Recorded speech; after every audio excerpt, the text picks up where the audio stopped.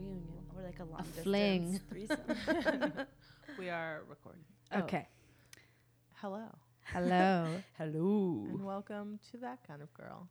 The last potential of that kind of The girl. last where For we're now. all living in New York. Yes. Yeah. The last Yes. of this era. Yes. Era. Ever. Go on, say our catchphrase. You got it. This is the podcast where we talk about all the things that nice girls are not supposed to say in polite conversation. There you go. You nailed Bam. it. Nailed You it. nailed it.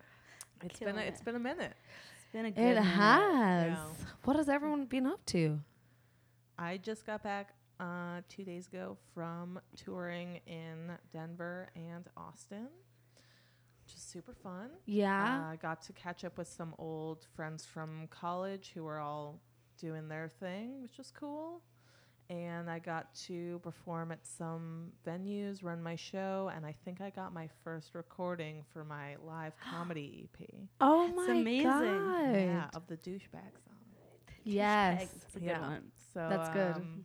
I've been just trying to figure out the best way with this equipment actually to record live songs on the road, Yeah. performances, and compile them all into like stuff that hasn't made it into Death Wish My Hour, and then release that before Edinburgh. Yeah, that's good. So I think I Exciting. got my Little first teaser. one. So it felt like a really productive trip. It's amazing. Okay. Yeah. Yeah, that's so nice. And what is Austin like? I've never been. It's Fucking really cool. I would say I dislike the amount of driving that we had to do, but I think that's Mhm. because we were staying a little further north of the city. Mm-hmm. I just Okay. don't like cities that like are less walkable. But hey, I live Yeah. in New York, so I'm spoiled. It's so true. Yeah. Mm-hmm. Were you But- north of the university? Yes. Oh, Yeah. damn. Yeah, that's a little out. Yeah. But it was super fun. I ate a lot of breakfast tacos. Okay, yeah. Drank a lot of whiskey.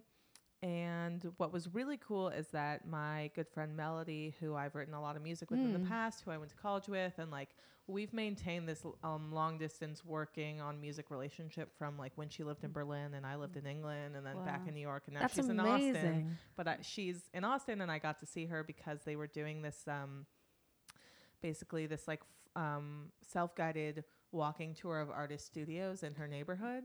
Cool. And one of the artists was an installation artist that hung all these streamers. So the entire block was just like filled with these beautiful, brightly colored streamers. Oh my And there were all these God. people walking around.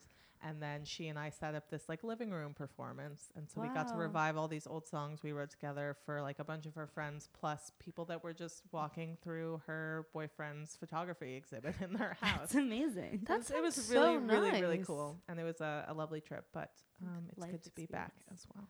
We miss and to be you. back Yeah. with you guys. I know. Yeah, I miss you so much. It really like I feel recently for you it's been like a very condensed period where I'm gonna say from like maybe April on it seems like you've been gone Mm-hmm. so much. So that must been a be lot. so hard to maintain a sense of normality. It's really difficult, and it gets to the point where like because I don't really know what's coming next. Yeah. Like it's right. It's been since April, but to Yeah. me in my head it was just like, oh, now I'm back in New York. Oh wait, this thing cropped Yeah. up and I Yeah. have to leave again. It's like I get really into routine when I'm here. Yeah. Almost like to the point where I'm like, I can't see you right now because like I told myself I had to cook this dinner or something. Yeah. And then when I'm on the road, I go like balls to the wall crazy, like Yeah. just drinking way too much. So I'm trying to find a sense of balance that's like works for both. I feel that because I feel like when I'm not drinking or going out, I'm like the most what's the word for it? Like wholesome, like getting so much sleep. Like I don't wear makeup and like I cook all my you do meal. yoga. I do yoga. I it do feels like really good. Zumba. Zumba. Write in my diary, like get into bed in my like 2-set pajamas and like write in my diary, but like water my plants. And then on It's the like a other wholesome bender. exactly, I go on like a wholesome bender. And Me like too. recently, because like I feel when it got to my birthday, I had just reached a breaking point where I was like, I'm so fucking burnt out. Going out isn't fun for me anymore because I'm Yeah. so tired all the time. Mm-hmm. And that's no bad thing, but it's like I was just like I felt like I was just constantly sick around that period of time and I couldn't shake it. Yeah. And so recently, because I was like, I don't want to, because I'm leaving New York, I was like, I don't want to waste the last of my time here, not enjoying myself. So I've recently started a thing where just for at least 3 consecutive days, I don't drink, not a drop In a week? in a week. So like at least having, like, say if I go out twice in a week, I'll have like at least 3 full days back to back where I just don't drink a drop, That's great. which is like in a way a lot easier said than done. Yeah. Do you know? Because it's so easy to have like 2 days where you don't drink, but then on the 3rd day you're like, you know what, I want a glass of wine. You're like, you know what, I want to go out fucked up. It's so true. Yeah. And I had to, after my birthday, I had to just do like a full 7 days where I was like, I can't drink anything. I just need to sleep. And like at one point I slept for like, I think it was 18 hours one night. Wow. Oh yeah. That's crazy. Like even last night I slept for, oh my God. I slept from 1 a.m, or let's say 1:30, because that's when I got home, till 11:40. So Wow. whatever that is. You look very rested. Yeah. It's 10 Yeah. hours. Yeah, that's 10 basically. hours. It's like, I feel, because before I came over here, I was on a massive bender because I was living with my ex-boyfriend. We were doing a fuck ton of drugs, drinking all the time. And then I moved over here and it's just been consistently like, yeah. woo! Yeah. And now my body's like, what is wrong with you? That was one of the nice things about being on the road is no other city lets you drink until 4 a.m. So even the nights when I was like, I'm going crazy, it would like hit 2 and I'd be like, oh, okay. Right. Yeah. That's fine. Guess Yeah. It's over. Yeah. I guess this is done All now. she wrote. Yeah. What about you, Nikki? What have Yeah. you been up to? Man, I feel like I've been getting in like the New York zone. I've been doing like so much crazy shit all the time. And it's been really great. I actually drank for the first time in a while. Woo! And it was great because I wasn't like dizzy and uncomfortable. It was like, That's awesome. That's brilliant. so I worked this really interesting photography gig for like a Thanksgiving feast. So you like walk in, I walked into this place and they're just like sets of naked people covered in Okay. like turkey and Seems right. and there were like people surrounding each person eating, and it was Huh. just like such, I walked in and I was immediately very uncomfortable, which was kind of Yeah. surprising to me because I feel like generally I'm pretty open Yeah. and like comfortable, but I was just immediately like, what's going on? I also, because I was the photographer, so it felt kind of weird in terms of consent, like taking pictures of all the naked people. So I asked them, and there were some really cool photos, but I saw some, like, just from what you posted on your story. It looked yeah, really good. it was pretty insane. So like the requirement was you're not allowed to use your hands to eat the food. You have to use your mouth. Whoa. Which It's like I- bobbing for apples, but I on was just- people. Yeah, exactly. And It's not like, apples. this is kind of I don't know. Yeah. I don't personally, I'm not aroused by turkey. I don't know about y'all, but like That doesn't surprise me at all that you were uncomfortable by it, because I feel like eating is the thing that you're most, like, not most tricky, but like you don't really like to do it in front of strangers. You don't like to go on eating dates. You I do obviously have a weird eating have thing, an don't eating thing. I feel like I just have such a strong association between like Netflix and chilling, like the not sexy version, and eating. And I think it's like in my head way too ingrained that like, oh, when you eat, you watch things, which is like not healthy. So I'm trying to work on like different, like separating Yeah. that. But Yeah, I struggle with that too. It's like Yeah. if I've made a really good meal and I'm alone and I go into my room and watch something and then someone calls me, Yeah, I just really like- don't want to talk to them while I'm Same. eating because it's like like this is thing that I my did for thing. myself. It's Yeah. like my Yeah. lunch break for myself. Same. Yeah, I don't know. I like if we had more time with this podcast, I'd be really interested to talk to people with food fetishes because Yeah. I've like I think at some point as teenagers we all like probably tried something out and like I It remember didn't work. I remember Did trying not out work. whipped cream and being like whipped cream and skin is Yeah. not a good combination. Yeah. Someone does not taste good. I was talking about this last night, and someone told me they tried that, and the person was like, "I'm lactose intolerant. I'm sorry." I'm just like, no, fucking fail. Oh my god. But related to that, I realized that we haven't spoken since Fart Dude. Oh my god. Oh yeah. my God. So I'm working on an article. I was in New Orleans, and I met this person who's like very, very aroused by farts. Okay. Which is fascinating. So we like recorded this little Is this session. person everybody's boyfriend? It's possible. But we were just like chilling by the Mississippi talking about farts, and it was really great, because I think it's one of those things that, like, in society there's huge stigma around, Yeah. and I don't Oh, think yeah. that's ever gonna change, to be honest. Like, I feel like with certain fetishes we're Yeah. becoming like more and more open, but like I don't imagine people being chill with farts for a while. But he's Yeah. found a way to, first of all, like, accept that this is something that he's into, and like he doesn't have any shame. That's which I think amazing. is like so amazing, and he's found outlets. Oh. So wait, so he's aroused by people farting on him? On is what him. you said? Okay. So Oh, it's like okay. sort of like a BDSM thing. So he's Yeah. into like other, like, being like strangled and that kind of thing. Uh-huh. But for him, it's something about like the juxtaposition of like a sexy, beautiful woman, Mm-hmm. and then like farting, which is sort of like the opposite of that. And I find that so interesting, and it makes sense though, because a lot of fetishes are born out of taboos, and Yeah. farting is super taboo, especially for like being attractive as a woman. definitely. So, And I think one of the interesting things is, like, for him, it grew out of like a childhood trauma. That is And interesting. I've been talking to like people at my work about like, how do you, if you have something that comes from trauma, how do you like explore it in a way that makes people feel like safe and comfortable? Yes. Like, for example, situations where, like, say you experience rape and you were strangled, and then you're like aroused by being strangled. I had a friend whose partner had that happen, and he was like, I'm just not comfortable strangling you because I know that it's sort of related to what's happened in your past. But like, she was like, this is actually like really hot for me, and like, does it really matter yeah. where it came from? Or like when you come from an abusive situation and then you like being like very submissive and having somebody talk to you in a specific context within the bedroom that you would never want them to talk to you like yeah. yeah, outside. exactly. Yeah, it's Like very tricky. It Very is tricky. And it's definitely like, when you bring that up, I think you're trying to show that person like, hey, I have so much trust and respect for Yeah. you that Yeah. I'm willing to share this with you, and like maybe we can explore it. But I also understand from the other person's point of view. It's like, Just like, absolutely hell not. no. Yeah. I have been thinking a lot about this recently. Like I think it came onto my horizon when my sister had a baby, and we were just like, as a family, to support her baby, we were just reading a lot about like transitions and things that happen in life. And like a big thing that a lot of women after they have kids cite is that their partners just don't want to have sex with them anymore. Yeah. And they don't want to like fuck them because it's like their partners disassociate the part of their brain where it's like, oh, you're someone I want to have sex with. And suddenly it's like, you're someone who's brought a baby into the world. And like, Yeah. how can I suck on your nipples when our child is sucking on your nipples? Yeah. Do you know?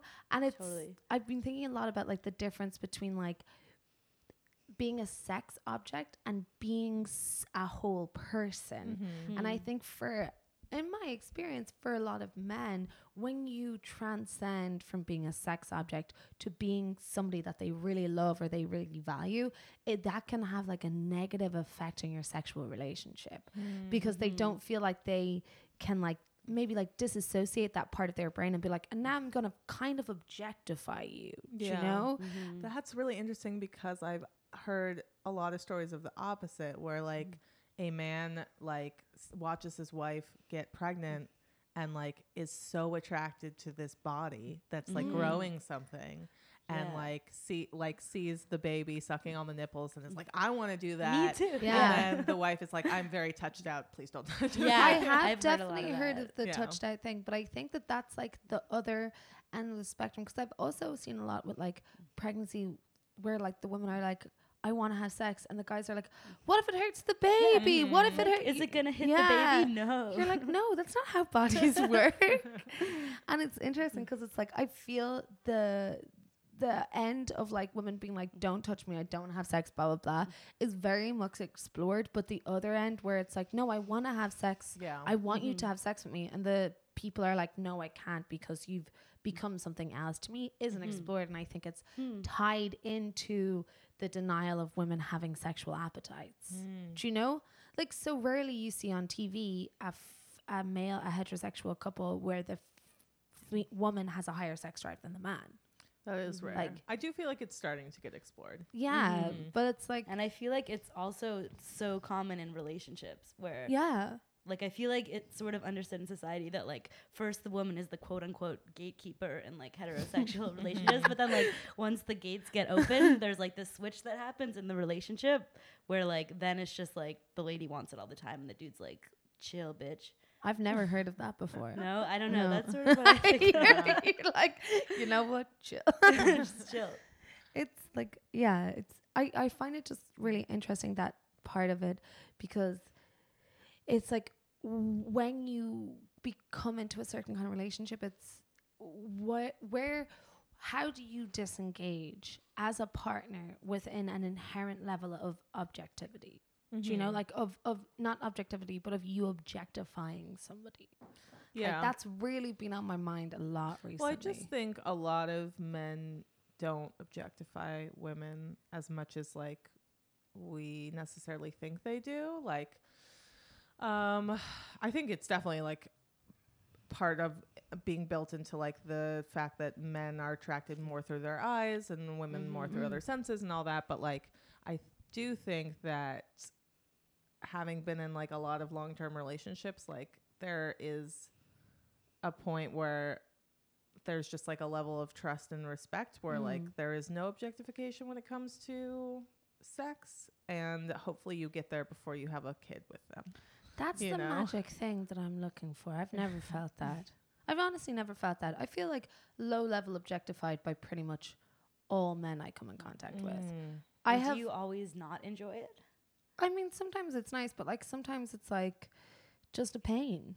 Do you know? Yeah. Like today I had 5 different guys catcall me on my way to the shop, which is a 6-minute walk from my house. Oh my God, that's the worst. There's you know? construction going on like right over there outside my house. Oh yeah, and, I saw them. The couple times that I've forgotten my headphones have been the worst, where it's like, this is my house. Yeah. Stop talking Safe to me. space. Exactly. Yeah. Like I went for dinner in the restaurant that I work in, and I love all the guys I work with, but like I was in normal clothes and I was dressed up because I was going for dinner. Yeah. And I went in and like just like the comments about what I was wearing and like one guy being like, those pants make me want to go vegetarian. And I was like, I don't know what that means. Because you're vegetarian? I was like, Kenny, I don't know if you understand what's your I saying. kind of like that. It's funny, but I was honestly like nervous about going in for a second because I was like, oh, like this posits me in a different way. Like when I'm in my smock and when I'm in normal work clothes, that's fine. But when I look nice, you know, it's something different. Yeah. Yeah. You know, or like I went out for a drink on Sunday night and I was buying my drink. And then as I went to pay, this guy was like, oh yeah, don't worry, like baby, it's on my tab. And I was like, what? Like that's baby. I was like, that's I can't even say no, you can't buy me a drink. Like you've done it now. You've just done it. Yeah. And I hate you.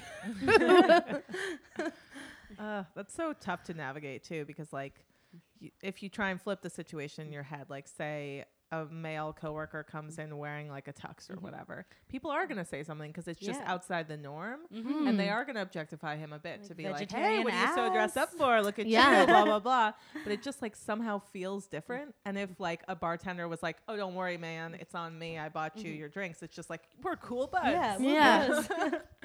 It's so tough to navigate. I definitely had a lot of drinks bought for me over the course of this tour, and it happens a lot when you're a performer, regardless of if you're a man or a woman. But sometimes, you know, like Sean and I try and make it like,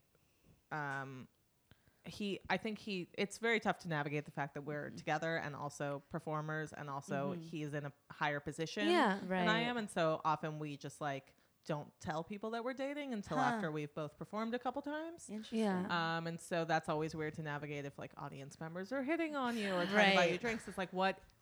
How do we navigate? What's the protocol? That's difficult. It's very odd. It is. It's, I made a joke the other day with a coworker that then I was like, oh my God, I'm so sorry. Like if you made that joke to me, I would be so like, what the fuck? Because he was like, I'm getting everyone presents. And he was like saying it in a really weird way. And we have a good relationship. Like we get on really well. And he was like, I'm getting everyone presents, but I don't know if they're going to accept my presents. And he was like, but I'm getting them the presents. And I was like, dude, is your present? Is it like, here's my dick? And I thought that's where we were going because in the conversation, he was like, what? No. Candles. He was like, it's weed. I was like, oh God. But then I went up to him afterwards and I was like, I am so sorry. I thought that's what you were saying. Like, I really I'm so sorry. That was so like rude. And he was like, no, you're a good woman. Like, I took it in good faith that you weren't trying to offend me. Yeah. But like, if like a guy in work had been like, I've been like, ha, I'm getting everyone presents. And he was like, are they your is it you? titties? I'd be This like, perfectly ties into how to not be a shitty person, which is the like main premise of this episode, this goodbye episode. It's like, I think that like you realize that you have a level of rapport with someone, you make a joke. If in the back of your mind, like, you're like, maybe Did I fuck up? Yeah. just talk to them and be like, hey, Yeah. I'm sorry if I overstepped a boundary. Like the amount of times, when the Me Too movement kind of started, that my male friends have been like, hey, if I've ever said something to make you uncomfortable, or that like you think I should be wary with other people, other women that are like don't have the same level of rapport, like please tell me. And like, yeah, you should have been more aware of it before. Also, in the workplace as well. yeah, but also like that's how to not be a shitty person. Is Yeah. that, like you're trying to like understand the world around you. You're trying to better your understanding of like other people's perspectives, and then you just ask and you communicate or you apologize. And it's you like know? we're all gonna fuck up. We're in a process of Yeah. like cultural change, and I Yeah. think it's okay to fuck up as long as you're just thinking critically about it. And if you think you fucked up, you say, "Hey, yo, Yeah. like, yeah. did I fuck up there?" Monroe Bergdorf, who is she's a model and she's like an activist and she's trans and stuff, and she has a really good like kind of statement she made where she was like, what are you saying, like when you get angry at someone who's woke now who wasn't woke 5 years ago? What do you mean by that? Like, you want them to remain ignorant? You want them to still be like the ignorant, like, let's say hateful person they were 5 years ago? Yeah. Are you born woke? No one's born woke. Yeah. Like, accept people for the journey that they're on Totally. and try and aid them as much as you can while still maintaining a sense of self and looking after yourself. Very true. And it's so true. That's People so being like, true. oh, you're into feminism now, are you? And it's like, Yeah. yeah, Yeah. I'm just I am. evolving as a person. Yeah, Yeah. because I feel like our society is so messed up. It makes sense that like it's gonna be a process. Exactly. You're gonna fuck up a lot. I Yeah. feel like I fucked up a lot. Even listening to earlier episodes, I'm like, do you remember the STD episode? Oh yeah. I just was saying some very ridiculous things. Even on our very first episode where we all said "mommy" in like kind of a Spanish accent, I was like, ooh. Oh God, that's on. Like, we recorded that. I was like, There that's forever. there forever. Stamped.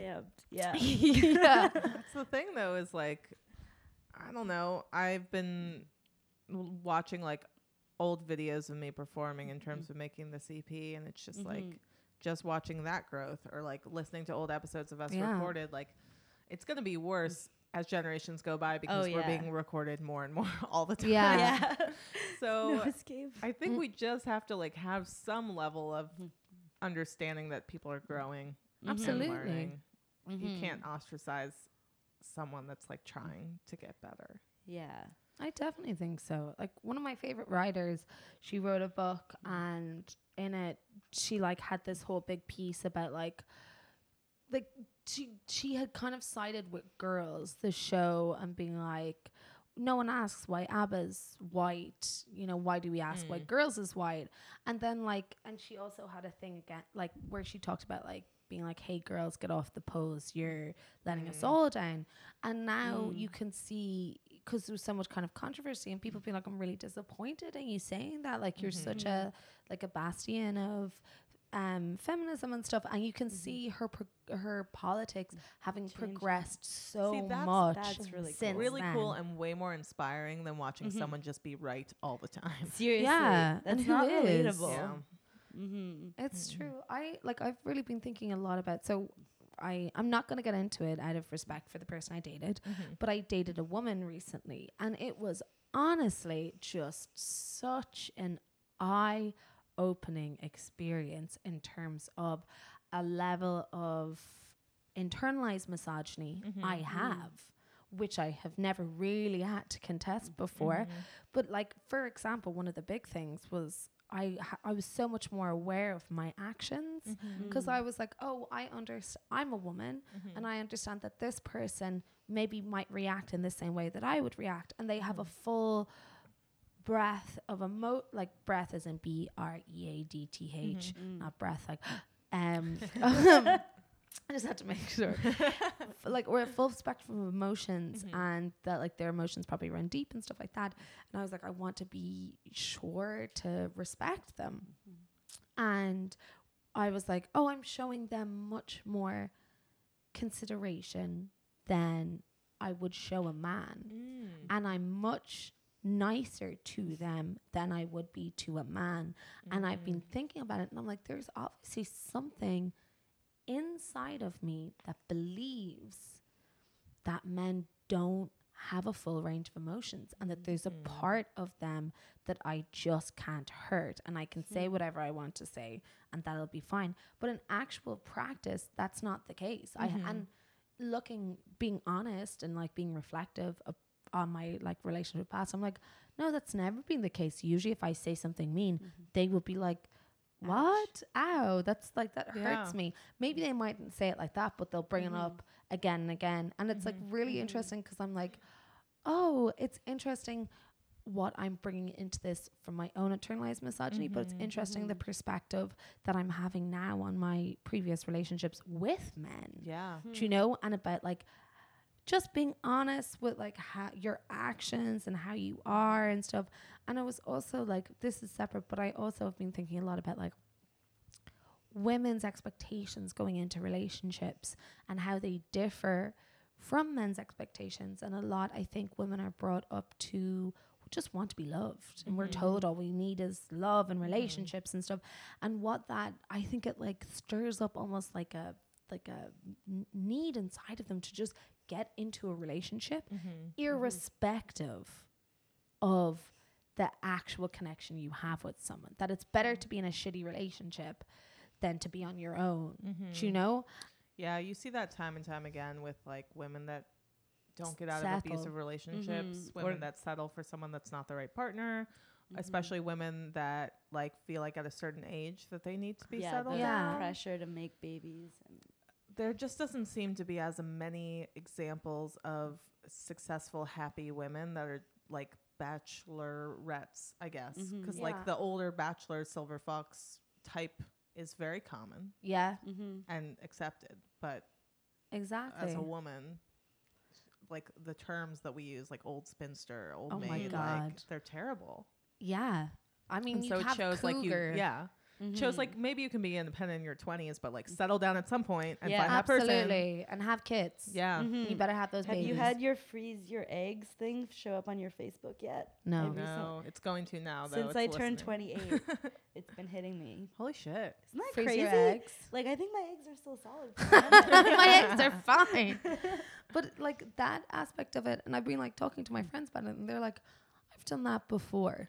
But I like, I feel like, no, like settled for a relationship. And it's like, I feel like there's such a big difference between men and women, just because it's like women are taught to seek out love, but men aren't really taught how to love us. And particularly when you're younger, and particularly when you're in your 20s, there's going to be such a big difference between, in a way, emotional development. And so you're getting into these relationships. I feel like that's why most women I know, you are actually the exception, not the rule. We're in kind of just screwy relationships for most of their 20s and late teens. Yeah, I mean, I think there's a little bit of a gray area there, because a lot of women are settling because they just want to find someone, and a lot of people just don't know what they want. Yes. So it's not necessarily settling. It's just being like, this thing is here and I'll accept whatever, because I like just don't even know myself enough to be like, I don't like that. And I think that's true of men as well in 20s. And I feel like we're just not very good at, or at least I'm not very good at breaking up. So I feel like I never settled in terms of like who I fell in love with and been with. But the problem is like a lot of people don't know when it's like, this is now more bad than good. Yes. And that's like this a hard is thing the tipping to point. figure out. It's funny being, I'm not going to get too into it, but like being on the other end of it, where it's like, oh, like I'm in a way being like settled for, do you know? Like having someone, and I've had this before, but I've never maybe been as cognizant of it, having someone just kind of want to go out with you just because you're there and you're nice and blah, blah, blah. Yeah. And there's almost like an erasure of yourself in the relationship. But there's also something which is much trickier to put your finger on and hard to talk about. But there's also an element where you're like, I could probably behave pretty badly, but you just want to go out with me. Not that I'm saying this is about the person I dated, but just in general, it's like you just want to go out with me. And so you're going to overlook this behavior Oh yeah. to go out with me. I've experienced that a lot for people in the past. Yeah. Of like, it's very odd to be in that position because you're, to some extent, you're just there and you're open Yeah. to getting to know them, and that's exciting to them. But to other extents, they've imagined a falsified version of you and romanticized Yeah. that, and there's no way you can live up to it. But because of this version of you, there's the ability to do shitty things if you want to. Yeah. And it's scary to have Yeah. that kind of It power. is. Yeah. And I wonder if that's in a way how a lot of men feel. This is what it brought to me. I was like, is this something akin to what a man would feel going into this relationship where they're like, oh, you're with me and you're probably just going to stay with me because this is, you know, I'm filling this blank. And so I can really Fuck around. fuck around. I can just fuck around because you need this. I think the second you feel that, you've got to get out because it means that the relationship is really unbalanced from the start. Yeah. And they're just, I understand that unbalance and imbalance, is that the word? Yes, imbalance in certain aspects of a relationship is fine. But when it comes to like the amount that you care and respect for the other person, Yeah. That's where you like, gotta draw and the line. I do think over time that can sway a little bit. Like sometimes one person in a relationship is really focused on their work. They can't pay enough attention to the other person, and there's like a little bit of a disimbalance. But it then goes to the other side. Like, but you have to maintain that. Yeah. Yeah. And if starting in, there's one person that's like way up on the seesaw, and the other person that's down there, like it's never gonna switch. It's very odd. I don't know. Nikki, have you experienced that with your past long-term things? Yeah, I would say with my last partner, there was the back and forth sway, but then at one point it started swaying in the direction where I just gave more of a shit than him. And that was when I should have cut it off, but I didn't. It's hard. And It's I hard. can really relate to what you were saying, Yeah. and that I feel like he was like, you know, I can kind of get away with Yeah. whatever the fuck because she really loves me, and then Exactly. Yeah. it's rough. My thing is, my boyfriends or people I'm dating in any kind of serious capacity always like me more than I like them. And that, in a way, I think has been romanticized by culture to like be the elusive one. But in actuality, it's Shitty You're both really ways. you're like, yeah. do I have the capacity to love? It makes you feel terrible about yourself. Do you know? Just like so much pressure. Yeah, but you're like, can I love, like, will I ever be able to love someone, say, the way that you love me? Do you know? And like I was talking about to my friend Cody, who's in a similar kind of position where it's like, as soon as someone has gone on X amount of dates, there like is a switch where I often feel like people are trying to like lock it down with me. Yeah. Do you know? And they're like, they want me to meet their parents or they want me. And I'm like, Woodstock. Woodstock, come to the opera with my mom. What? It's stuff like that, and sometimes it's nice, but mostly I'm just like, what's going on in your head right now that isn't happening for me? Like, do I have proper emotions? Yeah. I think most couples will not openly admit this, but like if you put one of them in a room and you were like, hey, are you the lover, the lovey, or like who loves more? Like everyone knows deep down who that is in the relationship. Are you the lover or the lovey? She's not gonna say. I will, because I was thinking about this a lot when I first started to get together with Sean. Like my first relationship, I was the lovey. Like he definitely loved me more than I loved him. Yeah. And then my second one, I was the lover. Like I definitely loved him more than he loved me. And with Sean, like it has just been that nice balance where sometimes I'm loved more and sometimes I'm loving more, and like it never feels like it's too out of whack. But That's if it really did get good. too out of whack, that's when I That'd be a problem. would know. And it's hard to navigate when that moment hits. And that's why I think a lot of people stay in relationships where there's a huge imbalance, or, and you keep thinking it's gonna go back. yeah, but Yeah. there has to be a point where you're just like, this is not working. Yeah. So And my parents, my dad, my mom is my dad's best friend, but my mom's sisters are her best friend. oh, that's interesting. Yeah. And it's always, and like they're totally chill and open about talking about that. Yeah. But it's like my dad would tell my mom things that he would never tell anyone else, which I think is very true of a lot of men, particularly of that generation. Whereas my mom's like, what? I have all these like blood, like I have like a blood coven over here. I'm gonna tell them. Yeah. We lived in the same womb. I think that's very true of a lot of maybe not necessarily in this generation, but like a lot of older relationships. Yeah. Like women were encouraged to just share and talk more. Yeah. So you develop like a strong relationship with your sisters or your best friends, and then men, like it hasn't been very acceptable to like build that kind of relationship No. with another man. So unless you are really close with a sister or a female friend, which is also discouraged against a lot of the time, Yeah. your wife or your partner is the only person you can talk to. It's Fucked true. up. It's It's really fucked fucked up. up. That's why they say that in marriages, men get much more out of marriages than women do. Despite the opposite being true, because so often we think about it being like, oh, you'll have the babies and then you'll get to live like the life of Riley at home, looking after the kids, having your husband work for you. But my little brother calls whenever we talk, he's like, I miss you so much because there's no one else I talk to the way that I talk to you.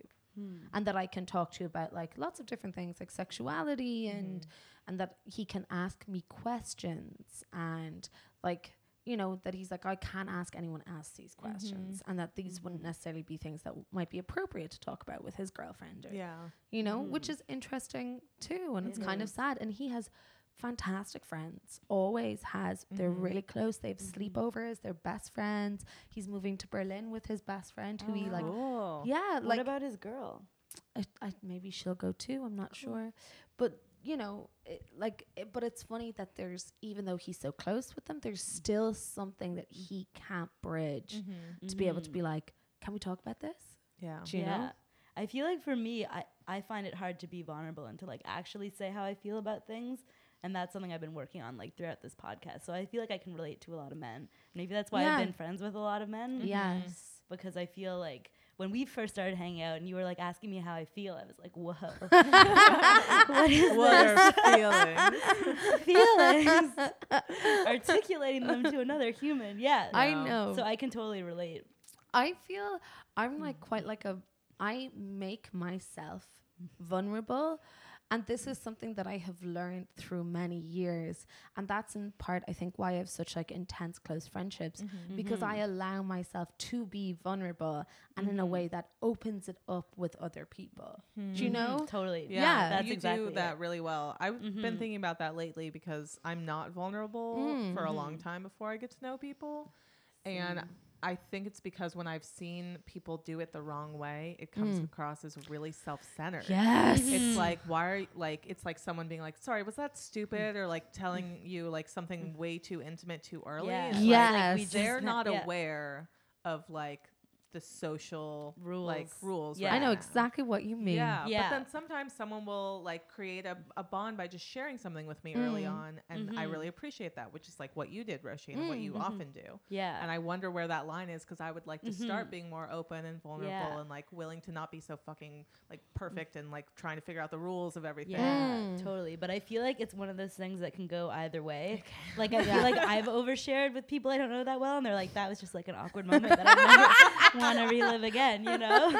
Like normally I think people are chill. Like with you it was great, but like it's risky, you know? It is risky. I mean, it's taken me up until now to be able to like to straddle that line, because definitely when I was younger, people would be like, "Who the fuck is this bitch? Tell me all this about her life." Do you know? They'd be like, "Jog on, what are you doing?"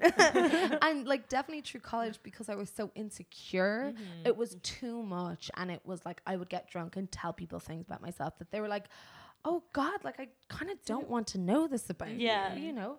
And also, I think more it's now I assume that everyone has a level of trauma coming into something. Yeah. And so I choose my words more carefully. Because it's like, say, for example, if you're someone who has been raped but doesn't want to think about that and hasn't got to a point where they can start metabolizing that and processing it. And I'm like, yeah, I was raped and it was really bad and I pissed blood.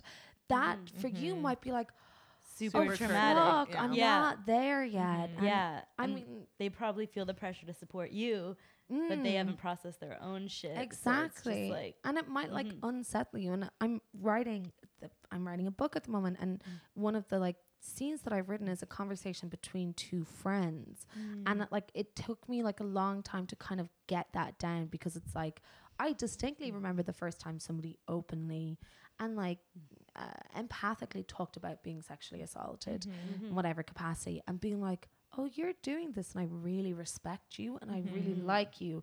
This is changing how, like, it hasn't changed utterly how I view you. You know what I mean? And it's definitely, it's an interesting, it's a very hard line to walk. Yeah. I think I've just been thinking about it a lot. I don't know if there's a right way to do it, but I think it's being honest and confident in what you're saying, because you're not revealing something for validation from the other person, and you're not putting on a false facade of perfection. It's like, when I was just thinking about this lately, talking to other musicians, is sometimes you'll be like, or other artists, like, what's going on? And they just tell you all about the cool projects cool that they they're are. working on, blah, blah, blah. And that's great. I'm excited for them. But like, I appreciate more when someone's like, I'm really struggling with this song because it's like, I'm so lonely.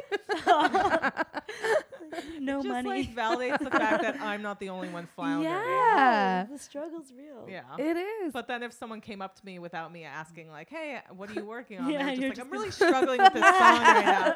That means that they want some kind of validation from me or something. Yeah. So I don't know what it is, but I'm just going to ask more people more questions instead of talking about myself. It's such, I think, I was thinking about this today, about how for some, say, women who have kids, it's much better for them to stay at home with their kids. And for some women who have kids, it's much better for them to work. And that, you know, you never know which one is going to be the one for you until you do it. And that's why it's so important to both support working mothers, but also support stay-at-home moms. You know, and there should be no, I used to kind of like stigmatize, 'cause I have a stay-at-home mom and I want to be a working mom, and I used to kind of in a way stigmatize the fact that I had a stay-at-home mom, and like be like, oh my God, it's like anti-feminist exactly.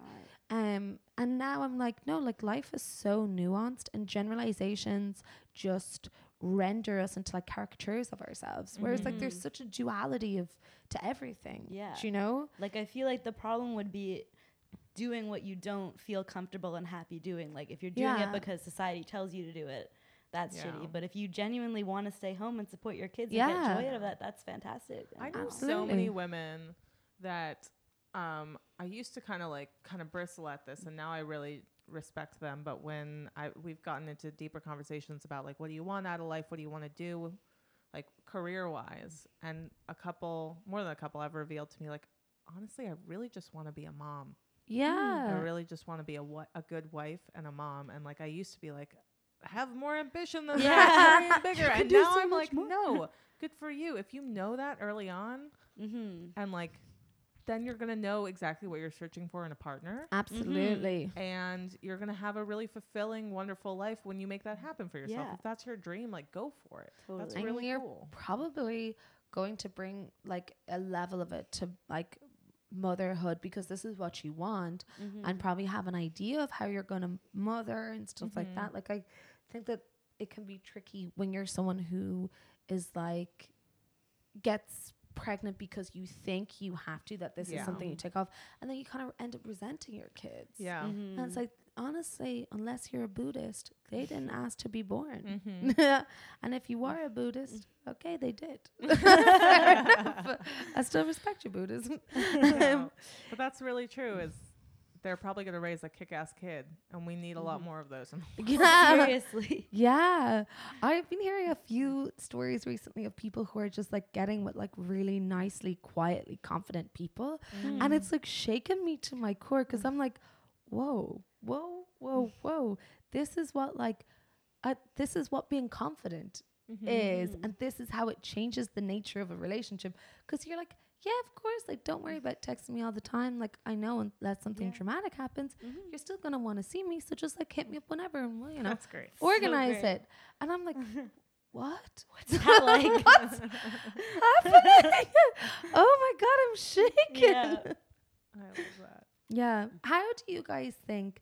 Well, because you're in a relationship, but I've been thinking about recently, how do you trust your own instincts? I'm reading a book called Wild Woman. Wild Woman. Anyway, it's a book that came out. How do you trust your own instincts? I feel like they've never let me down before. I feel like just I'm with them. I Really? Feel like I feel like really strongly that like I get a sense about people, and so far like they've been pretty good. Like I could go into a thing being like, you're really sexy, but you might be shitty, and then that's just my choice. But Really? I feel my instincts are good. Oh fuck, I mine feel are like bad. that's true of you. Yeah. Mhm. I struggle with it. I really struggle with it. I can mean, never see the red flags. That's so funny. I just override them. Of like, ever since I got into that car accident when I was 17, I have this tendency in the back of my head to be self-destructive, to know something is bad for me and do it anyway because I think I don't deserve the good thing. Yes. And since I've become more aware of that and like built up more self-esteem and confidence, I've been able to make the right decisions because I always know what they are. And I'd say now it's just a matter of like listening past all the noise and fog and other people telling you what to do and trusting and like hearing yourself.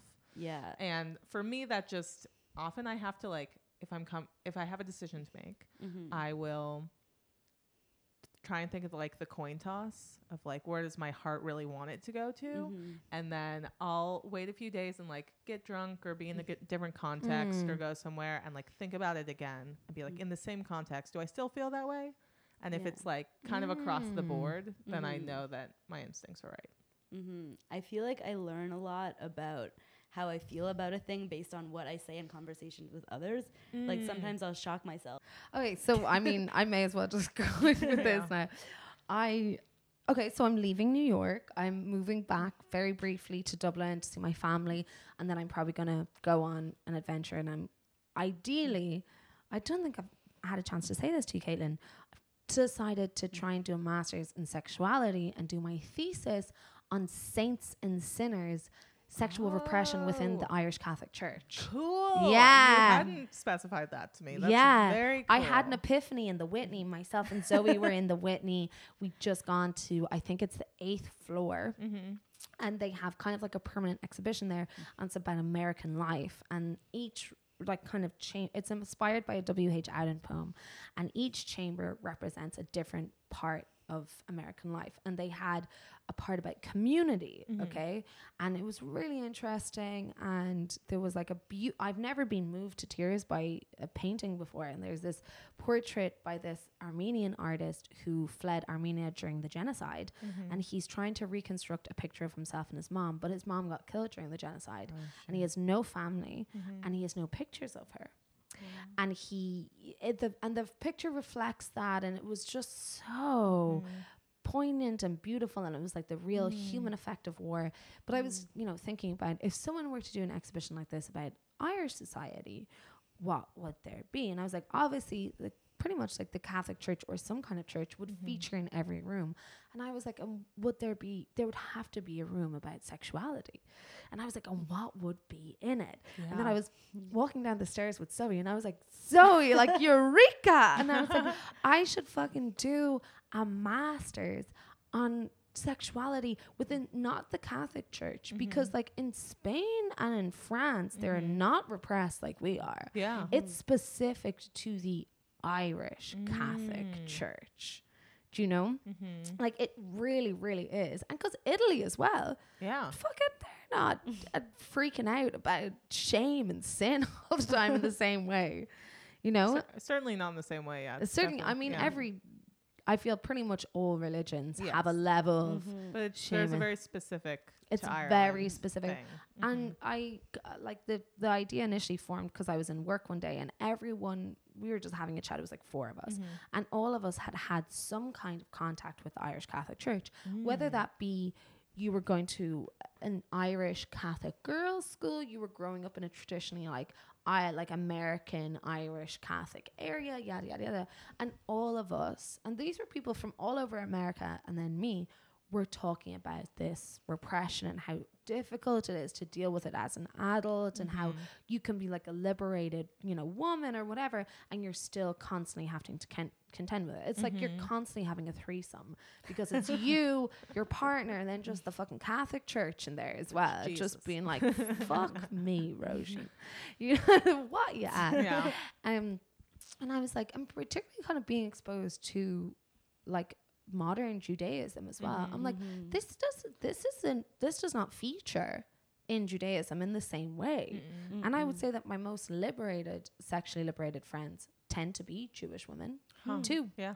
That don't grapple with the same level of like shame and issues and all that kind of stuff. And I was like, I should just fucking do a master's on this. I was like, that would be, and then if I do a PhD, it's going to be the history of faking it in America. Oh my God.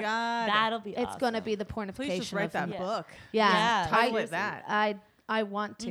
Like I feel like I had to like come out to one of the girls in work the other day being like, oh yeah, but I don't fake it. And she was like, you don't fake it? And I was like, yeah, European women don't traditionally fake it. And she was like, oh, interesting. Is this like an American thing? And I was like, yeah, I would say so in my experience. You can even see it in porn. Like I was watching German Absolutely. porn the other day, and it felt just more real. Like the lady wasn't like, woo! She was kind of like every once in a while, like that feels good. All right. That's It's so so- funny. I would say it's a North American thing, not just a specifically like the USA. Do you know? Because Yeah. it seems to have extended to Canada as well. Yeah, I think we might fake a little less, but I don't know why. It's probably, I mean, yeah, like Canadians are so friendly, they have Yeah. to fake it.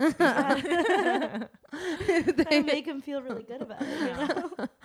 but it's such a, so that's my plan. That's in part why I'm leaving New York and stuff like that. That's so exciting. Yeah, We're very I mean, excited for you. it's very sad. We're I'm gonna really miss it. very I fucking know. sad about it.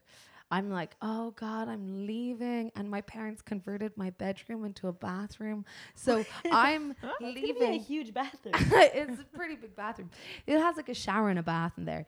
You can live But there. I'm leaving New York, my life here with all my friends and my freedom and my disposable income and like the endless nights to go back to my suburban family home and sleep on the top bunk of my 15-year-old brother's bunk bed for a while. Yes. Until I go Living the dream. I'm like, oh my God. No wonder you're not sleeping well. I'm having so many dreams about snakes. Oh my God. Snakes are the symbol of transformation. Ah. Yeah, and awakenings. Yeah, so Well, apparently it's a big change. it's huge. such a big Yeah. change. End of a chapter. Exactly. My dad actually, funnily enough, emailed me this morning to say, I hope you're not too sad. I know you'll get back. Like, I know Yeah. you'll come back. And I was like, oh, that's nice of you to say, Dad. Yeah. Yeah. But sorry, talking about intuition, that's what we were talking about before. And like knowing your intuition and having good yeah. feeling about Right. people. I have pretty much none of that about partners. I just can't. And I think it's in a way my desperate need to be validated that I still haven't been managed to overcome. But on the other hand, I think I have an unusually high level of perception for when I'm not romantically involved with people. I would agree with that. That like Yeah. it's almost like a sixth sense where I can like go into a room and feel the energy of the room and like get like a really good grasp of somebody like very, very, very quickly. So do you not get that when you're attracted to someone, or it's just when you start to be in a relationship with them? No, just attracted to them. Pretty much. It's It just almost turns like this sounds really weird, but you know the way Magneto in X-Men has like that helmet that puts and stops his powers. That's like what it feels like with me. It's like if I Attraction blinds you to all the or if I'm just considering you, even if I'm not that attracted to you, if I'm just considering you to maybe like have sex with you or blah blah blah, I can't really, like, it takes me a while to then start to be able to recognize. For example, met this guy on Sunday night. We had a fight in the bar about the Whitney Museum, and I was like, God, this guy is so abrasive. But he comes up to me at the end and is like, yo, I really want to see you again. Here's my number. Text me when you're leaving the bar and I'll come meet you at your house. And I was like, whoa. And at the time I was like, whoa, so confident. Okay, cool. Let's do it. And then he was like, okay, can't wait to see you later. Like, text me when you're leaving your house. When you're leaving the bar. And then he was like, okay, I'm outside your house. And I was like, no, I'm still at the bar. I'll see you in a little while. And how did he know where you lived? Because I sent him my address. Okay, yeah. And then he just like waited for whatever it was, like 25 minutes outside my house Jesus. or so until I got home. And then we Cold went. too. Yeah, it was cold. Then we went upstairs and we like, whatever, hooked up. And then the next morning we spent like 4 hours just like kind of like playing, like, do you know, like laughing and stuff like that. And we didn't have sex again. And it was like funny. And I was like, oh, he's actually really nice. And then he left and he was like being like, yeah, like, let's get dinner. I'll text you. And in my like heart of hearts, I was like, no, you're not going to do that. But I was like, oh, he's a really good kisser. I think he's nice. Like, I'll text him. And I texted him and then he texted back. And the text back was pretty bonkers.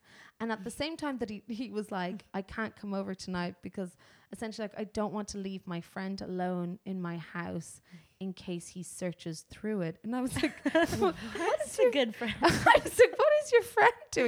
And what do you have in your house? That's such an odd excuse if it's an excuse. Isn't it so It's strange? almost too weird to be an excuse. Maybe it's true. Oh, no, it's true. It's true. But then he texted me at 2 a.m. just saying, you around? Question mark. This dude's weird. Oh, you Red flags. Lots of red flags right and there. but when I told Zoe, I was like, isn't that so? I told Zoe, I was like, oh yeah, so I met him and then he came over, blah blah. She was like, wait, he waited outside our house for 25 Yeah, minutes. I think that's the weirdest part. And she was like, and I was like, yeah. And she was like, you think this is cute, don't you? And I was like, yeah. And she was like, no, Rachel, that's a red flag. She was like, this stranger is waiting outside your home. I feel like not why didn't you necessarily. leave the bar together? That's weird. I don't know. He wanted to leave, I guess, and I wanted to stay. See, that's the weirdest part is like if he was like, hey, I'd love to chat more. Like, do you want to get out of here? Or I'd love to chat more. Let me get you your number and we'll set up another time later. But the weird part is that he left the bar and when went you to were your to go to your house. house. Yeah. He went home. He left the Oh. bar. There's an hour. So he leaves at He 1. wanted to shower, be fresh for you. I don't think he did. I don't think he showered. I feel like there's nothing inherently wrong with waiting outside for someone to be there if he really wanted to see you. I feel like that in itself isn't a red flag in isolation. With the other things, I think it is. People, it's specifically because it's New York. Like people are busy. You like it. But like if she was like, I want to see you, I'm on my way, wait here. And he was like, Is all that right, what you cool. said though? Or you were like, I'm still Or- at the bar. I'll text you when I'm leaving. Okay, that's the question. He was like, I'm gonna. Oh, I can't look at my phone, but it was. I was still definitely at the bar and we were texting, and then Oh, and he was okay. like, okay, I'm outside your house now. Yeah. And I was Okay, like, that's no, the oh, that's weird weird. part. That's No, I'm weird. still Okay, at yeah, the my bar. bad. And I was like, okay, I'll leave now. Yeah. But it was also because like I was significantly drunker than him, and this brings another thing into it, right? And to go back, because I felt like we talked about this a lot at the start of the podcast, to go back to say Aziz Ansari. Aziz Ansari to me was such a disturbing case, not because it was sexual assault, but because it tells so much about the male psyche that you're like, wait a second, why don't you want to get with someone who really wants to get with you? There you go. That is disturbing. Why would you want to have sex with someone who's lukewarm about having sex with you, or who's like, let's slow it down, I don't want to do this yet? You know what I mean? Like, that's what's much more disturbing to me about the male sexual psyche than anything else, because it's like, what's happened here that you don't want enthusiastic consent, that you don't want to Yeah. fuck someone who's like, yeah, I want to fuck you, I want to rip your fucking clothes Yeah. off. Like, let's go Yeah. crazy. I think it's Yeah. a number of things. I think it's one that men are raised all the time. If you have the opportunity for sex, you take it. Otherwise, you're like not a man, which is fucked up that they're told and raised on that. I also think that a lot of times, and only recently, men are becoming more aware of like what consent is and when women are into them, because women are not supposed to show how much you're into someone. You're supposed to play hard to get, and so like Gatekeeper. yeah, Like you exactly, said. the gatekeeper. So it's like they don't know based on your like nonverbal cues. You might be really into it and like a freak in the bedroom. Who knows? And I also think it's just like we're only starting to learn more about how to communicate now. Yeah. What I find is really interesting is so many times they're like experiences that some person might be like, that was like, all right, sex. And the other person is like, no, that was definitely like violent. So I'm wondering where the wires are crossed. How is it that someone, like I was on a panel for a play this weekend that was called A Bad Night. And it was about, it was the side of both perpetrators and survivors of sexual violence talking about their experiences, and it was like all taken from real stories about real people. And in so many of them, it was just like the perpetrators didn't realize that they were perpetrators at all. And it's like, is our culture so fucked up that like pressure is actually just like normal? Oh, I recently had to talk to my manager in work because there was this new guy in the kitchen who was just like, just being so weird with me. And I was like, no fucking way am I spending my last time in New York having to contend with you, you big weirdo. And I said it to her and she talked to him. And like, from his perspective, he was flirting with me. Yeah. But from my perspective, I was like, I have no interest in you. I don't want to have sex with you. I don't know you. So it's not even like I want to be friends with you. You're just being aggressive. And I knew that's what he was doing as well. But it's so hard. I couldn't have gone up to him and said, hey, I know that you have a thing for me. Yeah. I know you're It's flirting with me, but you know gonna what? happen, buddy. Put your boner back in your pants, buddy. Because like then that opens up a different can of worms. And like there's a very specific thing that when you're a friendly woman who is also good looking, people, a certain kind of man just think you want to fuck them. Yeah. And it's like they're so unaware in a way of their environment. It's like, no, look around you. I'm being friendly to everyone. Why are you misconstruing this? Like that guy understands that we're just being friends. You know, your one on pastry understands we're just friends. And yet you have managed to being like, oh, she's being friendly with everyone, She's but with really all into me, me. Yeah. she's, you know, Because it's, I feel like you kind of see what you want to see in a situation. So if someone's like, damn, Roisin is like mad hot, and look, she talked to me and she's smiling, and look, she's like wearing clothes and outside, like she For must all be you feeling know, it. they could be like really good at picking up signals, and then when they're attracted to someone like yourself, they have the magneto cap on and they can't pick up any signals from you. Oh, it's so interesting. Attraction really blinds us in some weird fucking oh ways. very my strange God. ways. I honestly just can't see the red flags for the sea of red flags. I have to ask people all the time being like, do you think that this is normal? And people are either like, no, or yes. Well, then keep doing that. I mean, Yeah. if you know now that you can't trust your intuition when you're That's attracted to what someone, friends like are ask for. trusted Yeah. friends. Yeah. I used to have to do it because when I was younger, I like struggled a lot with like, in a way, amorality. So I found it very hard to see what was the right thing to do in a situation. And I also found it very difficult to be a friend and to be a good person, stuff like that. I used to constantly have to ask other people, being like, hey, I reacted like this in this situation. Do you think that was the right reaction? Or like, my friend has done something like this and I'm really angry now. Do you think this is right?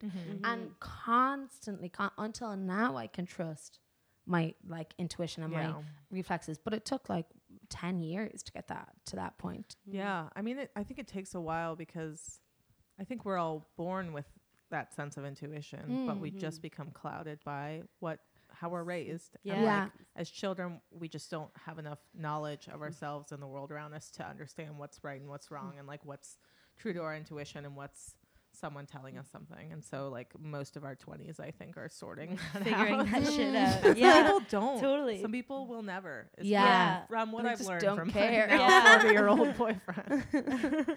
I mean, I do think like this book I'm reading like makes a really good point where it's like women have intuition or like certain, not just women, but like marginalized people have intuition in a way that is almost like a special power. And it makes sense because if you have been in a group that historically has always been persecuted, of course you are going to develop something that keeps you alive. Yeah.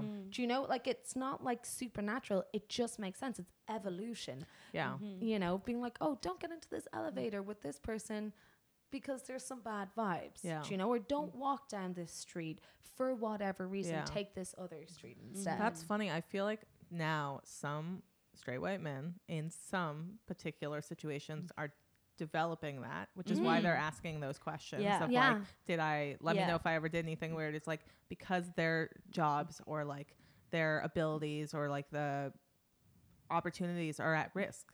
So they're realizing that they have to develop this understanding and this intuition. Absolutely. It's really interesting to watch it happen. Time. It's a very interesting I time. honestly think it's such, like, I was out with my friend the other night and he just said, apropos of nothing, it must be so boring to be a heterosexual white guy. And I was like, Absolutely not. no, but I was like, oh, and he was like, because there's so much of the world that is cut off for you. Oh, yeah.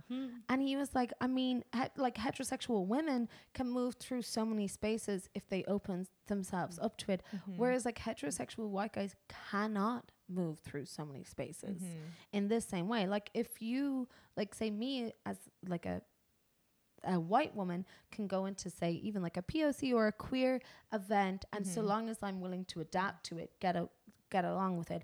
Whereas like if you're like a white straight dude going into something like that, you don't have the same adaptation abilities. You know, like you can't really be a straight white guy in a gay bar, whereas you can definitely be a straight white woman.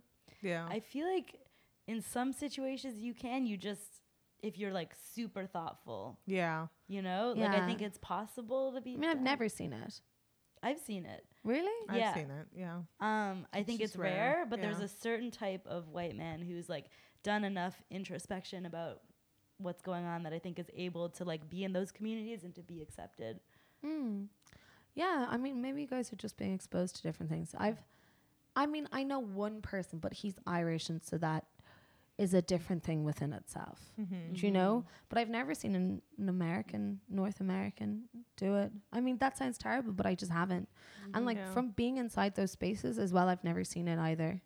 Do you know? I've seen it quite a bit, but that's because I feel like I put myself in those spaces fairly often, but always weirdly end up gravitating towards the straight white man. Yeah, me too. So like, I mean, that's fucked up as it is. I don't know if that's the right thing to say out loud, but I just saw one of my best friends from college in Denver when I was on tour, and he's one of those people that is like always like has really strong friendships with women, but also develops those really open, like cuddly relationships with other straight men. Like I've never seen anyone quite like him who's able to just like stroke some like straight guy's hair and the guy's fine with it. He's just like very, you trust him immediately. And like I went to a yoga class with him, and he was the only like white dude in the class. And he just greeted everyone as they came in and was like, "She's a really great hugger. You should give her a hug." And like, I just love that.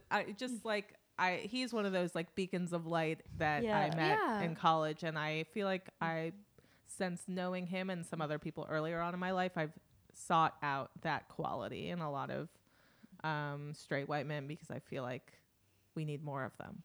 Absolutely. So. Like I know a lot. I know a lot of good men who I'm like, oh, you guys are good guys. Like you're very sweet, but it's not like this. The adaptability isn't there, because I think to be truly adaptable, you have to be able to at some point surrender your ego.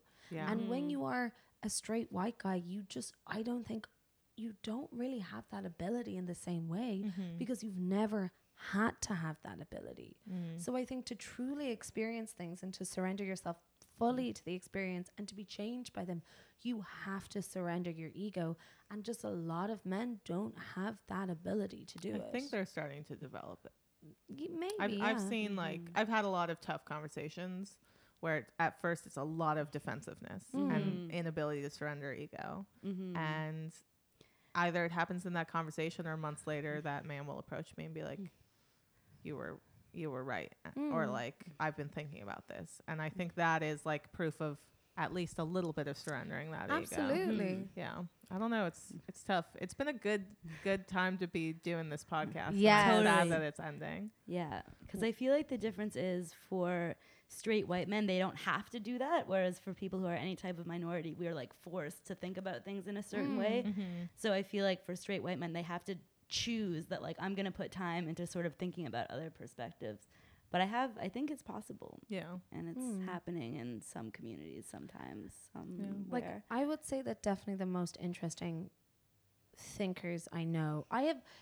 And this is interesting, and this is like an interesting perspective of my personality, given like the country I'm from and all that kind of stuff. But the people with the most interesting perspectives that I have met tend to be people who are gay or queer, who are people of color, or who, do you know, who've had to really think about what it is to be other in the world. Do you know? And that like, no matter what, I have never met, and you know, here's to hoping, but I haven't yet met a straight white guy who has that level of depth and introspection, because it'd be so hard to get there. Well, I think actually just thinking about it right now, a lot of the ones that I've become close to are not raised with like your standard nuclear family. So they're raised by single mothers, or they're raised in communities that were super diverse. And it's like, it's growing up in that that allows them to have that perspective. And I think that's why it's really hard for straight white men nowadays who have just had like a wonderful, lovely upbringing with like a lovely supportive family, and I'm so happy for them that they had that, but like it's hard to develop that now, not having any background with it. Yeah. It's interesting. Like, I'm so happy I'm a woman. Me too. Oh Me my too. God. Actually, I don't know. I just feel like having sex as a man would be really fun. Have you ever tried pegging? Not yet, but I'm open to it. Yeah, get a strap on. But then you wouldn't feel it. I mean, if we were all given the opportunities to like switch genders or races or like lifestyles for a day, like we Of would all course. take it because it would be super interesting. Yeah. Yeah. I mean, who wouldn't want to see what it felt like to have a penis for a Yeah, second? me too. You know? I don't know if I'd like balls. Yeah, and I mean but I just wouldn't want all that fucking issues that come from like, is your dick big enough? Is it small enough? Oh my God, does Yeah. he have a bigger dick than me? Yeah, Like- like women don't care. By the way, it's just men women aren't like, Just is her don't. pussy tighter? Is it wetter than But like in sex as well, it's like I wouldn't like to go into sex and then be like, fuck, I really want to come. No, think about something else. Think about your Yeah, think no, about your no. parents having sex. Think about kittens. Oh my God. But at least oh we my That get to seems come every really not time. enjoyable. That's true, That's but I true. mean, there's going to be definitely some mental mathematics going on during you're that right. period Yeah. where they're like, if I come too soon, will she Yeah. think I'm shit? But Does then she if- think my dick's big enough? Oh No, my that's true. God. If you take too long to come, it's like, what's wrong? Does she think- Oh Yeah. my God. That seems like so much anxiety. No, or I just w- like physically showing when you're aroused. That would be Yeah. that Weird boner guy. would- Which one? I just All of them. I just love my No one wants to be little- weird boner. I guy. love my Yeah. little brother being like, look, you know what, Roisin? Everyone's weird boner guy at some point, because when Yeah. you go through True. puberty, you It'll just get get you. weird boners. Yeah, it's so true. I think like part of the conversation as well with like developing like feminism and stuff like that is the nuance of it. It's like it's very easy to just be like, straight white men have it so easy, and it's better to actually recognize how the patriarchy affects their lives as Yeah. well. So being like, oh, yeah, it'd be so easy to have a dick, and it's like, well, actually, Yeah, when there's a it's lot like, to think there's about. a Yeah. lot to think about, And you're also like not allowed to express any of that because you are not supposed to have emotions. Right. Exactly. Difficult. and like not being able to have really close friends who you talk about it. And like, what if you're not the kind of guy who easily gets into a relationship? What Yeah. happens then? What if you have a really high sex drive and you're just constantly wanking and no one wants to fuck you, which is not anyone else's fault, but like Yeah. that kind of Yeah. thing. And then you're like, I have Yeah. access to guns. Let's shoot. Oh my God. Sorry, that got real dark. But that's what I think is Yeah, what's wrong with that's society. Yeah. Like, no one wants to fuck me. I guess I'll kill people. Yeah, that's So fucked you gotta up. take your power back. No one wants to fucking. Well, guess what? No one can. But that's it. And like, there's so much. Like, I watched a really interesting documentary just before I came over here called "The Mask You Live In," and in it talks about like hyper masculinity. So while there's the cult of pink, there's now the cult of camouflage, where like with I'm doing air quotes, declining gender roles. There's been a rise in the cult of pink, where like you go to the pink aisles in the toy stores, but then when you go to the guys, it's much more like warrior centric and like uber muscle man and like you got to be this and this and this, and it's so crazy. I find that marketing so interesting with like body wash or like products like that or candles where like So female candles for women, candles for women are like mango and like coconut for Bana or whatever. Vanilla. And then for men it's like stinky fireplace. But it's weird. Like actual ones are like ice blaster, like It's all very phallic. that's very Shooter. yeah, it's unfortunate. Your dick is big enough, Ben. Yeah. You smell like this. It's gross. You smell like this. It was gross. Oh my God. I think it'd be really good. Oh, I just have this to say about like homosexual relationships and my own practice. I obviously have never been able to. I really struggle like with body dysmorphia and like seeing how I actually look and stuff like that. And I've taken that really into every heterosexual relationship I've been in, and now having been involved in a same-sex relationship was interesting because it was almost like the blinders came off, where I was like, oh, because you're another woman, I can see how attractive I am in context to other women, because I'm able to evaluate that much better than like in context to men. Do you know? So there's a base level in my head where I always think that men are better looking than me, and I think that this is in a way attributed to power and to power dynamics and stuff like that, that it's like you often see much more good looking girls with less good looking guys, you know?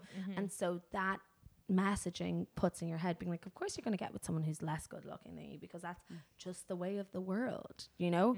And like my friends who would openly talk about like wanting to like fuck really hot guys, there's something still shocking about a woman just being like, oh yeah, I want to fuck him because he's hot.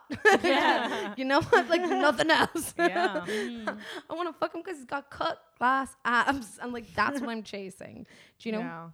And it was really interesting going into a different dynamic, because the same, and it was much harder to navigate than I thought it was going to be. I thought it was going to be really easy because we're two women, and that in itself is internalized misogyny. But I was like, actually, it's pretty difficult in a completely different way than I thought it was going to be. Because I feel like in some ways it could make one person more self-conscious, because it's like, oh, we both have boobs, let's compare them, or like we both have legs, stomachs. So legs, it's cool that wasn't the case. Yeah, no, it wasn't, and absolutely wasn't. But it was just interesting, like for the first time in my life, being like, oh, okay, I can kind of gauge my attractiveness here. Whereas you hot. Oh, thank you. Yeah. Whereas like in other relationships, I've always been like, oh my God, they're so much better looking than me. And then looked back and been like, what? He was an empty trash bag that I was bringing around on a string. Oh my God. No, I love that imagery. Yeah, but it's funny because when you first broached that subject, I thought that you meant the thing that I do, which is like, I'm never evaluating my level of attractiveness to a guy I'm hooking up with. I'm evaluating it against the idealized girl that he wants to be with, which I'll never live up to because it's like a fake person. Right. Whereas like being with women, you're like that's gone because they understand what women's bodies are because they have one. So it's like you're not evaluating it anymore because you're all natural women. Yeah, that like stretch marks are normal. Yeah. Things like that. That makes sense. Yeah. I don't know. I don't have stretch marks. I think I do. Not that like a lot of people have. I just didn't grow very much at any point. Neither did I. Like I just grew incrementally, and then I stopped. There wasn't like a moment where I was like, fuck, I'm growing a lot. And like my No. breasts never got like really big. Like I never did any of the things that would necessitate stretch marks. Like loads of other women I know. But I was Yeah. like, oh, I don't have these. Oh, this makes sense. So I've been the same height since I was 12. Okay.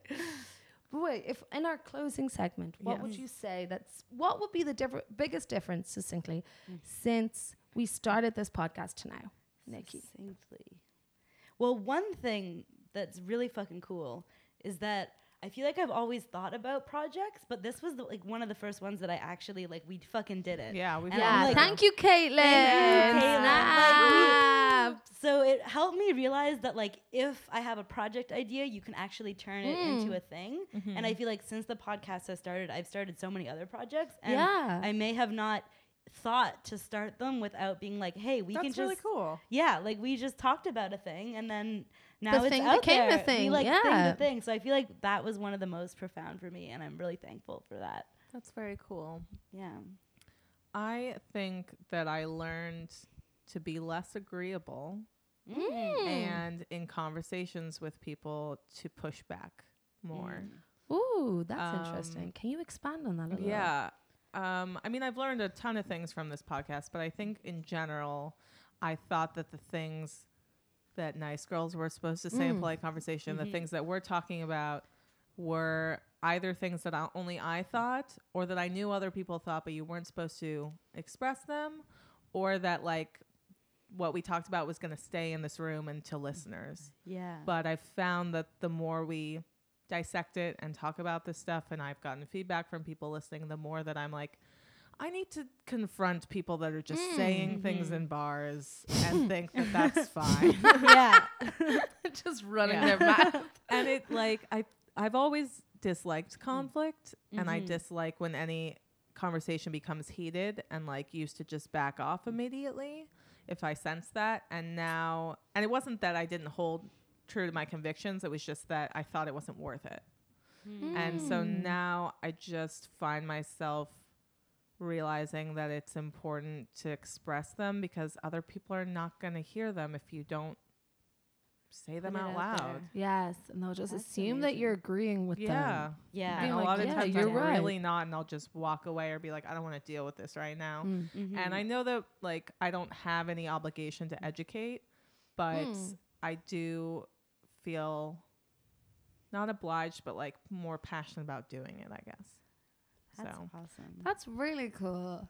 I feel like I've become so much less. There's so many different things the way this is. I feel like the podcast has very deeply and profoundly affected my life, and also like what I'm thinking about the future, and like even like seeing you two work and what you do. I'm like, oh, there's so many other ways you can do things than just this one way that I thought you could do things.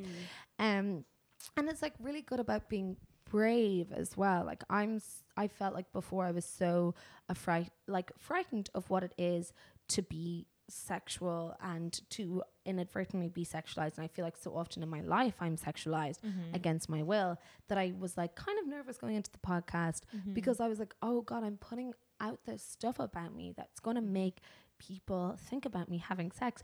I don't mind if people masturbate over me anymore. I thought Really? that's huge. I was thinking about it, As we and are. I masturbate thinking about people I know now. Really? Yeah, That's so I big. know. That's huge. Oh my God! Even the other even on yesterday, I was like telling two girls I work with about the guy I hooked up with, and I was like, yeah, so he came on my breast and then like went and got me a I literally never say that. Oh my I was God. like, and then but I like also put like a load of his semen in my mouth just to like taste what it like, just to taste it. I'm it. so 'Cause proud it had of been you. so long. Dude. And then we were talking, and I was like telling him, I was like, you should taste this, and he was like, what? No. And I was like, you should taste it. It's good for you to know what your own semen tastes like. And he was like, do you drink your own pee? And I was like, no, because that'd be hard. But I was like, I wouldn't be against it. But I was like, I've definitely tasted my own period blood before. And he was like, oh, that's actually really cool. And I was like, I'm not going to taste my own jizz.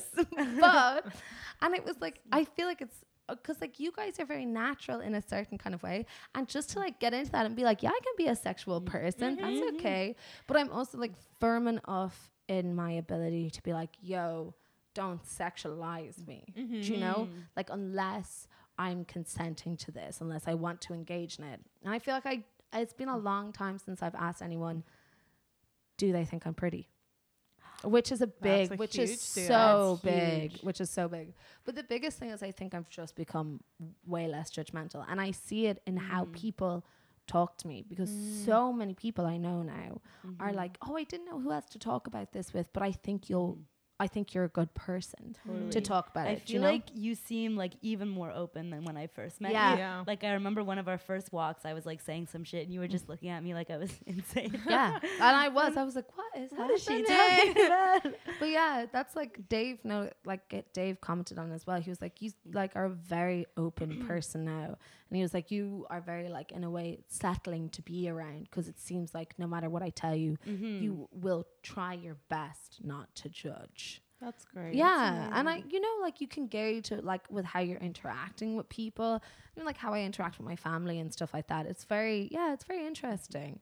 And I feel like this is the start of a journey. I feel like in 10 years, we're going to look back and be like, oh my God, look at where we all are now.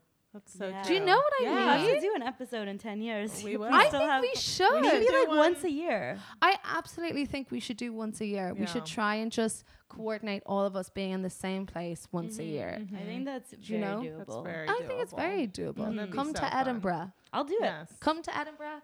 I'll be, I'll in, be in Edinburgh. Edinburgh. Yeah, so Roisin gave us an update on what she's up to next. Please give us.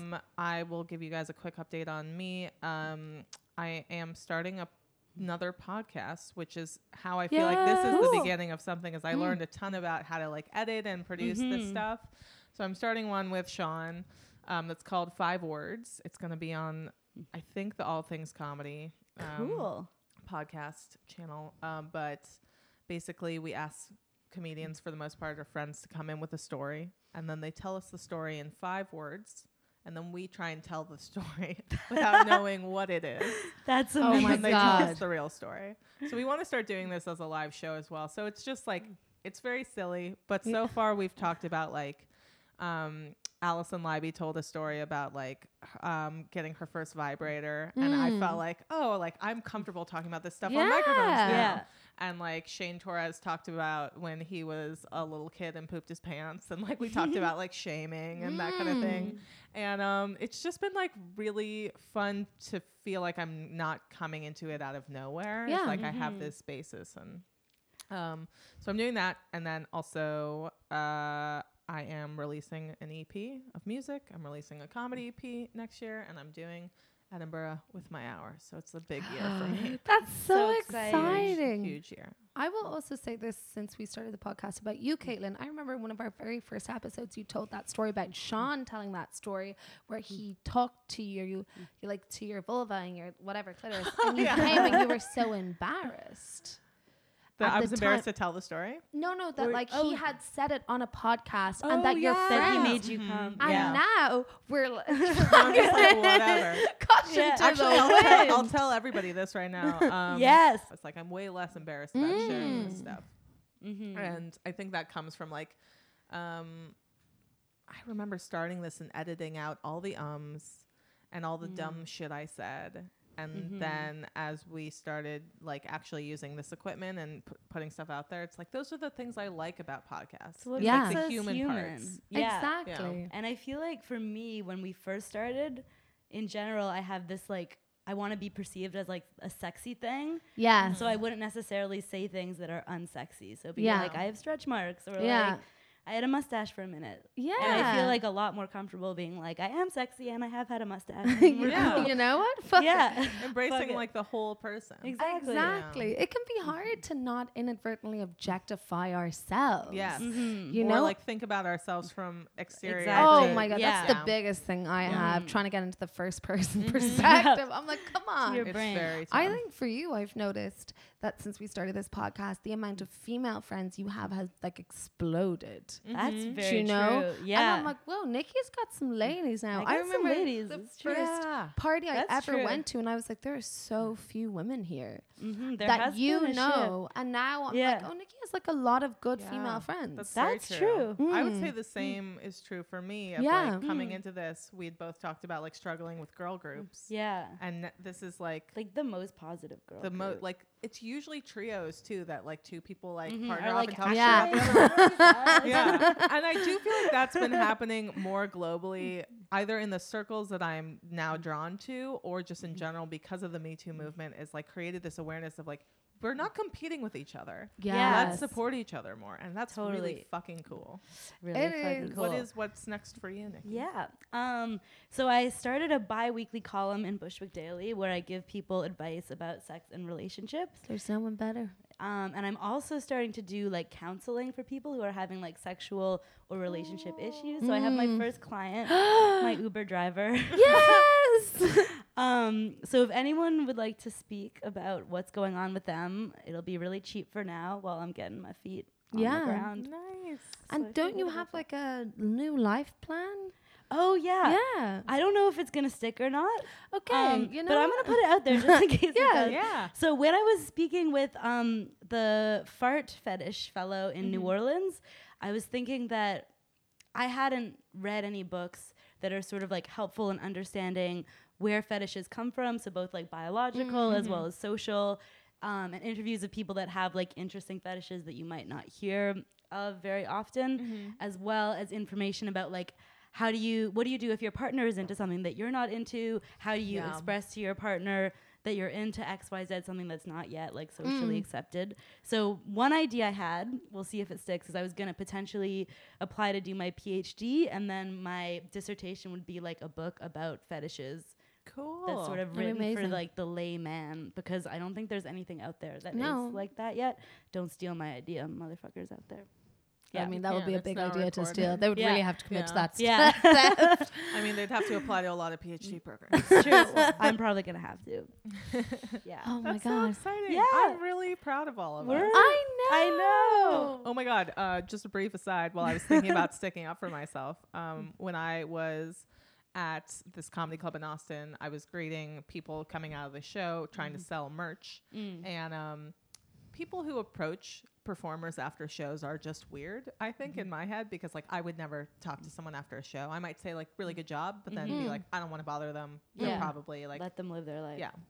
So people that do approach you say strange things. Yes. And I've gotten this a lot, and I usually just laugh it off. But like, you were really funny for a woman, or for like a musical comedian, or like I didn't think I'd be into you, but then you won me over. Is like, I get that kind of stuff a lot. And so for the first time, a guy was like, "You were really funny for a woman," and I just said, "That's not a compliment."